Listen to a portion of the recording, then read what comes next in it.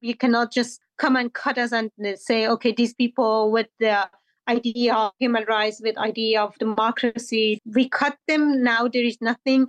So they are removed. So we can just do whatever we want. No, it's not. We have a root there. We have strong roots that just flourishing one day. And these are the everyday efforts of different people, different groups. I think it's watering those roots to just one day they come up and they show resistance. Based out of the University of the Fraser Valley on unceded traditional lands of the Stolo people, we are the Community Health and Social Innovation Hub, or CHASI for short. We support the social, mental, emotional, physical, and economic health of those living in our communities by bringing together experts from across disciplines. Those experts have some incredible stories and insights. To share those with the communities we serve, we bring you the CHASIcast, a monthly program where we drill down on a current topic and chat about how it impacts our lives. So my name is Chelsea Clausen, and I am the lead researcher at the Community Health and Social Innovation Hub, and you're listening to the CHASIcast today. Today we're joined by Fatema Ahmadi. She is one of my dear friends and a fierce advocate for women's rights in Afghanistan, as well as a peace builder in that country too. Fatema, would you like to introduce yourself today? Yeah, thank you very much, Chelsea, and the team there for having me today for your program. I feel so honored to be part of this podcast. As you introduced, I'm Fatema Ahmadi, and I'm from Afghanistan. Right now, I'm a adjunct professor and also fellow with American University School of Public Affairs. Well, thank you for joining us today. When we're taping the podcast, it's August 15th, 2023. 2 years since the Taliban took over Afghanistan. And Fatema, I just want to give you the opportunity, since it is, this anniversary. What would you like people to know about that day? Well, as many of friends of Afghanistan could imagine, and people who were inside of Afghanistan, it was a very sad and difficult moment to handle for all of us, because it was unexpected and very unplanned. And we were so hopeful for changes in country after, 20 years on investment, 20 years of people coming to the country from neighboring countries and just being part of the communities that we built together. And just seeing, just blinking you with a blink of eyes, it was just going away, and you're there to see it, and it was really hard, really painful to see all of that happening in front of your eyes, and you cannot do anything. And that day, what I did, I just because I knew many of my friends, international friends, will leave, and I needed to say goodbye to them. I went to visited many of them, and just it was a hard day, very sad. Well, every time I remember how I passed the day, I'm like, how I even now alive after just going through that difficult time. But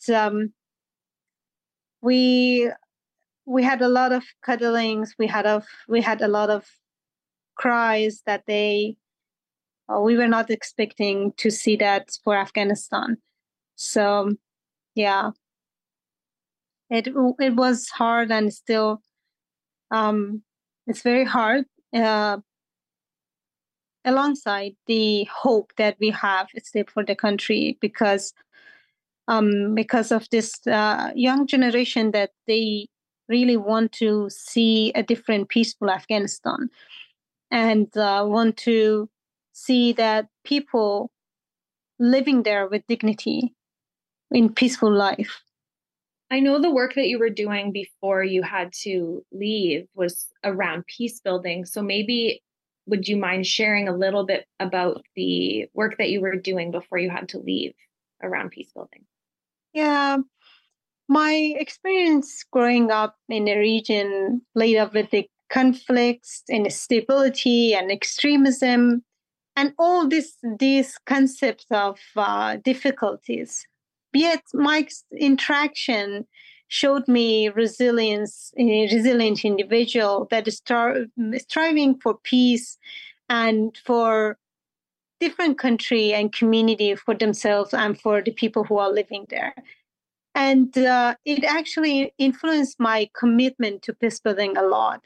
And my personal experience and professional endeavors just highlighted the significance of conversation, dialogues, and comprehending each other's sorrow and suffering. Because I believe throughout the history of Afghanistan, each person and each person part of the community experienced so many painful events in Afghanistan. And if we talk about different range of unjust in Afghanistan, we can mention about Hazara genocide in late 18th century that just continued this ongoing and systematic ethnic cleansing previously under the previous regime and also under this Taliban that's still happening with different reasons. And it's very important to understand that even with that horrible experience, we have other communities in Afghanistan that also, last 10 years, for example, we saw that attacks happen to government institutions, to hospitals, to education centers, and different places that people were feeling, people actually should feel secure to be there, but it was not secure for anyone to be in that places.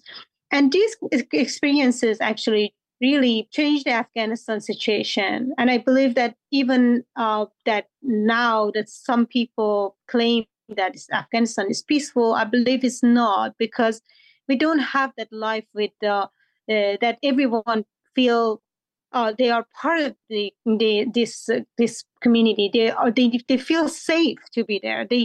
They are included in part of in this society.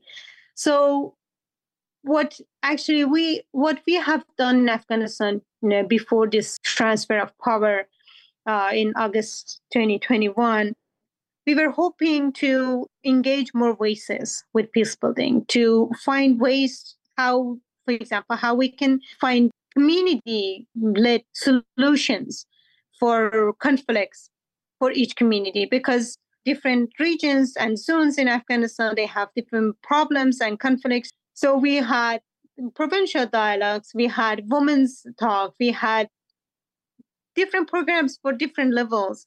Journalists, we have international organizations who work with us as a partner to train people, for example, in war and peace journalism, and how negotiation, for example, for women who were part of the negotiation table.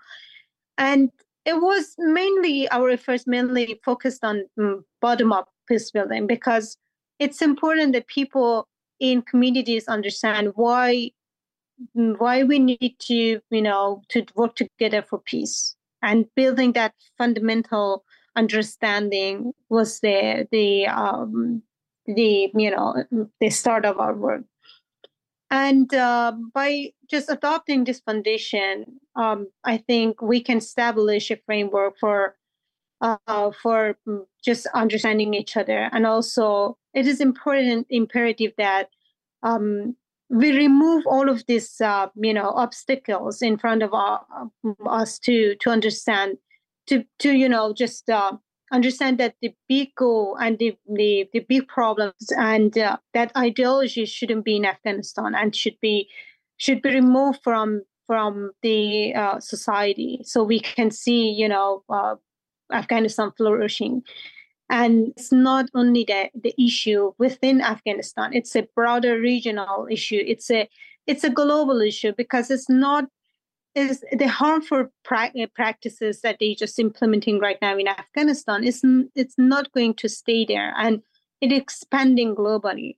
And that's why I think peace building and the approach for peace building in Afghanistan should be continued, and not as a project, not as a program to implement for a small, endeavor and then finish it and then go for another one. I believe it should be a very comprehensive way to just first making that pillar and make the people to just see that peaceful vision and peaceful society for themselves.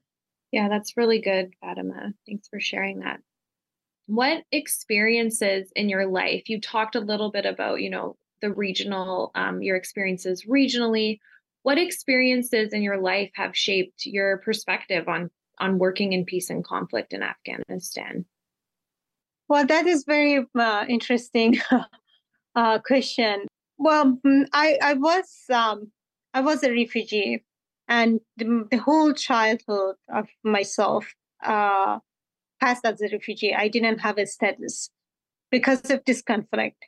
My entire family and my relatives had to leave Afghanistan during different conflicts and related to different groups, and because of living as a refugee in other countries, I had difficult time to to even shape that identity.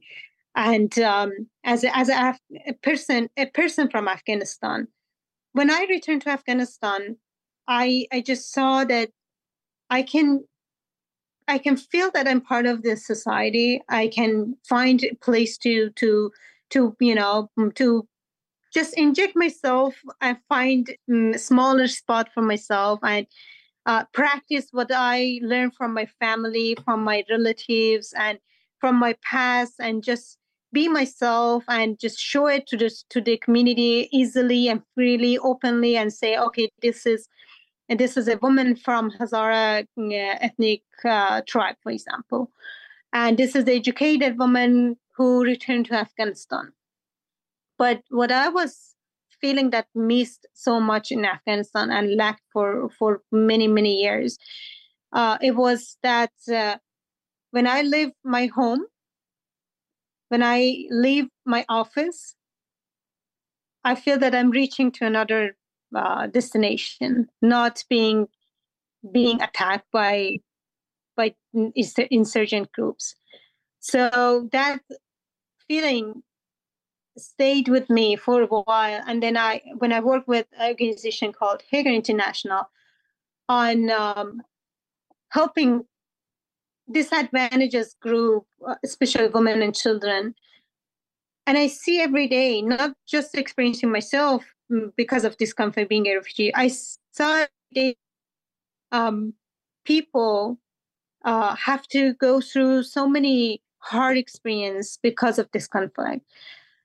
We didn't have a proper system of protection for children. We didn't have a proper system of protecting women and minorities and groups, vulnerable groups, like, for example, old people.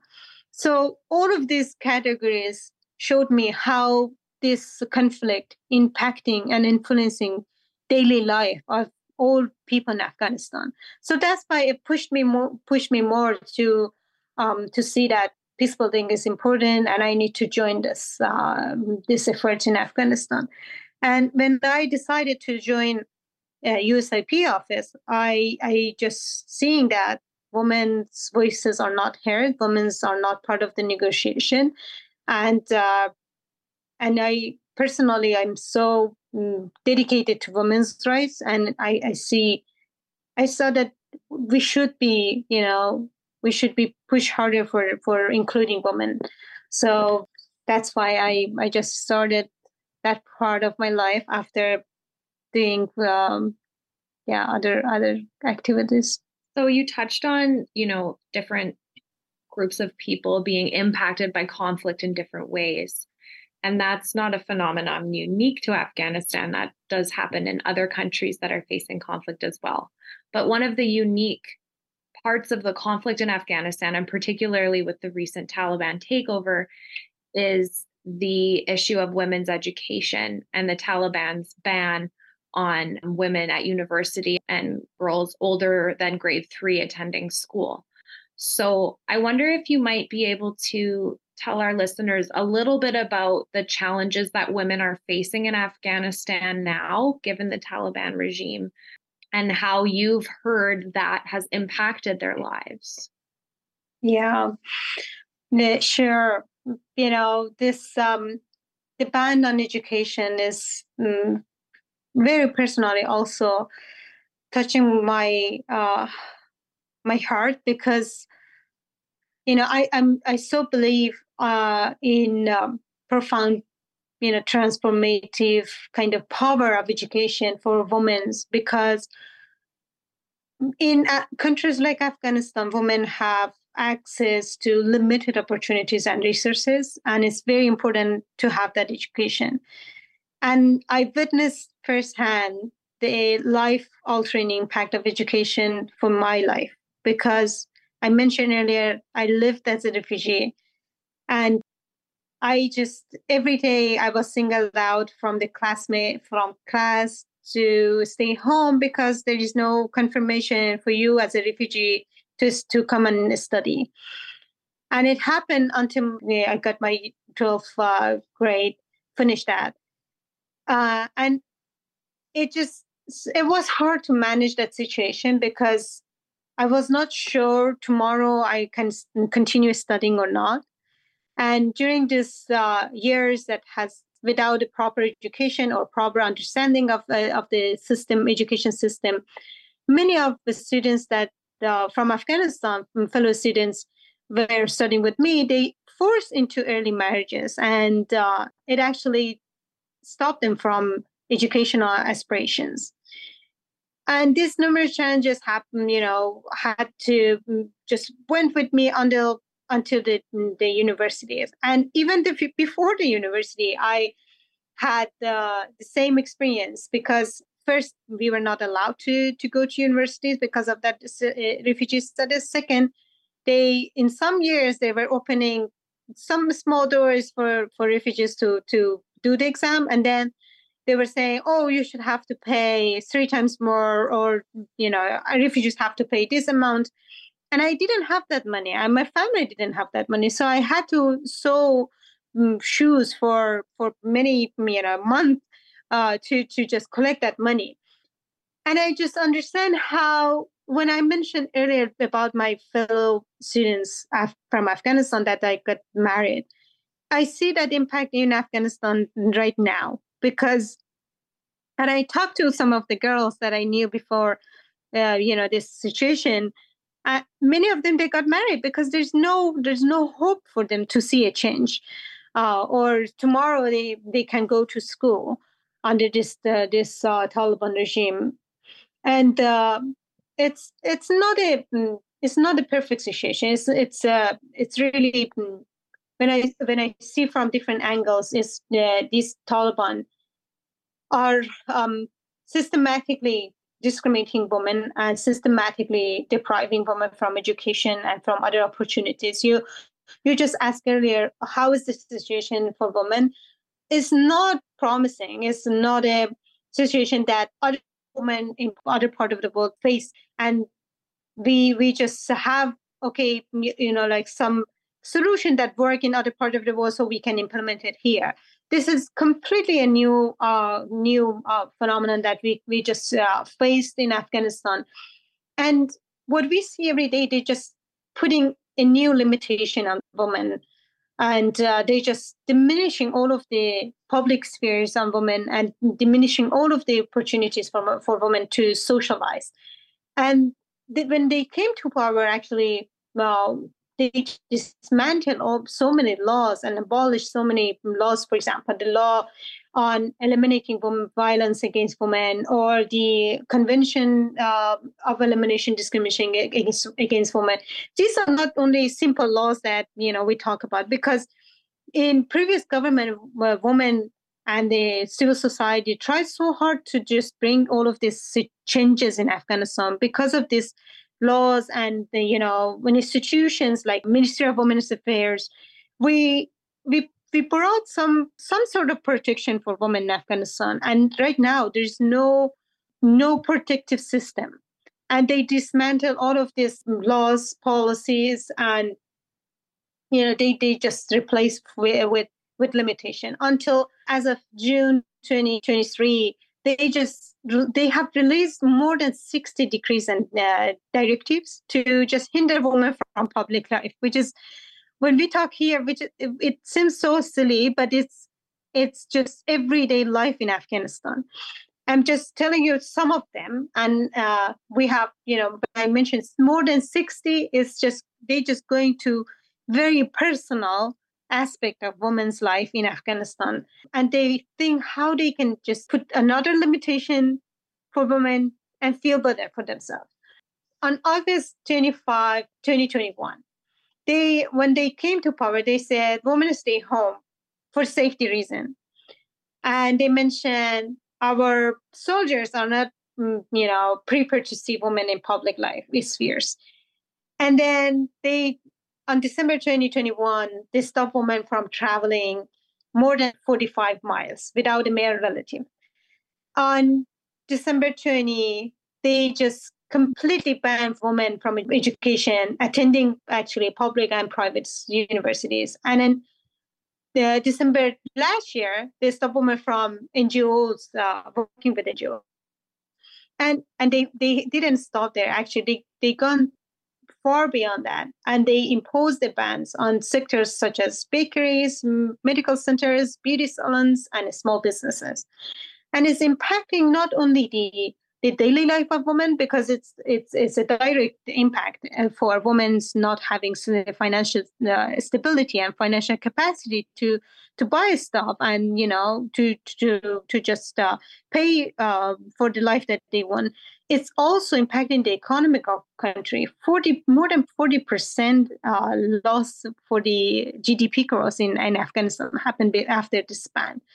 And it's going beyond that. When we think about Afghanistan economy, it's just grappling, and it's continued because women are, part of this society. They should be part of this, the economy, and also the part of this workforce. I mentioned earlier, it's a new system, that it's a new ideology, I would say, that's Afghanistan, and specifically women in Afghanistan, are just fighting every day with that, and with different ways they are trying to show to the world that we exist, and they should hear them. Yeah, my follow-up question, Fatema, was how are women resisting?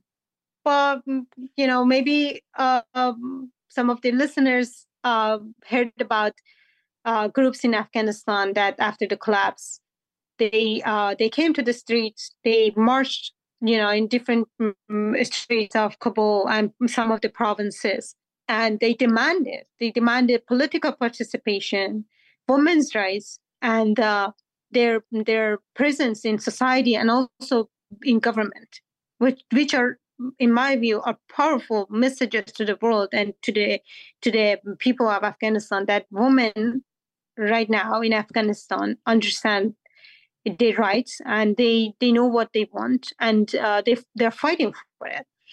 So how they're resisting, we had different coalition, movements that they have shaped after the August 2021. And right now, because of their crackdown of the Taliban on women's protesters, they just had to leave the country. They came to other neighboring countries, but they have now coalition of women's protesters that is still trying to unite women together, and just to coordinate movements, coordinate coalitions, coordinate groups inside of Afghanistan and also outside of Afghanistan to just raise their voice. Even right today, the same coalition of women's protesters, they had a big demonstration in Islamabad, and they just clearly to the world, they just saying, it's not possible to have a country without women. So, and also people outside, human rights defenders, women's rights defenders, the activists outside of Afghanistan in exile, they are not silent. They go to universities, they talk to students there, they just go to events, and they, like me, they are doing podcasts and just telling the world that we are not silent. They cannot remove a woman from decision making. So I think altogether they just continue doing the work that we believe that bring changes in Afghanistan. It's coming from that hope that I'm just talking and mentioning a lot, that we are not we are not giving up. We are not forgetting that Afghanistan, it's our country, or it's our land. We have roots there, and they cannot remove us. We cannot just come and cut us and say, okay, these people with the idea of human rights, with idea of democracy, we cut them. Now there is nothing, so they are removed. So we can just do whatever we want. No, it's not. We have a root there. We have strong roots that just flourishing one day. And these are the everyday efforts of different people, different groups. I think it's watering those roots to just one day they come up, they show resistance. That's a really beautiful image of the watering of the roots. And yeah, I know so much of Afghan culture uses symbols and storytelling, and so I really appreciate that image. Just to wrap up, my final question would be, many people will hear about what's happening in Afghanistan, and even today we had a walkout event, a rally at the university, and after our Afghan activists spoke, people were like, but what can we do next? So how can, people who are allies of Afghan women and allies of, a free Afghanistan, how can we combat those human rights violations that are happening in Afghanistan? Right. I just want to emphasize a lot on the role of allies for free Afghanistan, because we are together and we should not give up together for that country to be free of extremist Taliban. And specifically here, I will mention about Canadians' role, because I feel like they are playing a pivotal role in supporting Afghan women and Afghanistan. But specifically, they can raise raise awareness about what is happening in Afghanistan, the human rights violations, and the struggles of Afghan women and Afghan people, and amplifying voices of Afghanistan, people of Afghanistan, and their demands. They have a different demands of the Taliban, and people who are inside, and also the people who are in exile, and advocating for the policies that prioritizing human rights on the top of the decisions. Because when we think about other countries, we believe that, okay, based on the democratic values and based on human rights, what are the best approach to take? And for Afghanistan, it's the same, because those are the people who are living there. They are people, they are humans, and they are individuals with understanding of their rights, and they want to see that the policymakers and decision makers considering when they are making decisions, or they go and engage with this Taliban. Human rights and also democracy, these are the values that are also important for our people. And specifically about Canada, it's a country with feminist foreign policy, and they need to emphasize on policy to advance gender equality and empowering women and girls in Afghanistan. And they can do it either by pushing the Taliban's request for recognition, or advocating on behalf of Afghan women and girls, or Afghan people, Afghanistan people in international stages. Sometimes we are not there. We don't have a representative. And when the other representative of Canada or other countries they are there, they should consider, we actually want them to to think about their policy making and decision making, because they say, our values are based on human rights, or feminists are part of our foreign policy. And finally, I think fostering partnership with organizations which are dedicated to education, healthcare, and empowerment actually can be a tangible difference, but not only including women as beneficiaries, but also women as implementers, and women who are leading these efforts in country and also outside of country. Sometimes if some foreigners coming together to, for example, to help Afghanistan, that is so valuable, that is so important to do it. But take advice from Afghanistan people, and also from who have worked with Afghanistan for many years, and they know the reality on the ground. They have roots, they have networks, and they can help for better implementation and to avoid discrimination, for example, in programs, and reaching all of these vulnerable groups, religious minority groups, and in Afghanistan, who are, the most under the restriction, and also not benefiting from the international aids in Afghanistan. Well, thank you so much for taking the time to speak with us, Fatema. I could talk to you for hours, and we have had long conversations before, but thanks for taking the time to share, just a small snippet of what we could have talked about around Afghanistan, and telling us from your perspective and sharing some of your personal stories about why it's so important to engage and be allies and support Afghan women. So thank you so much.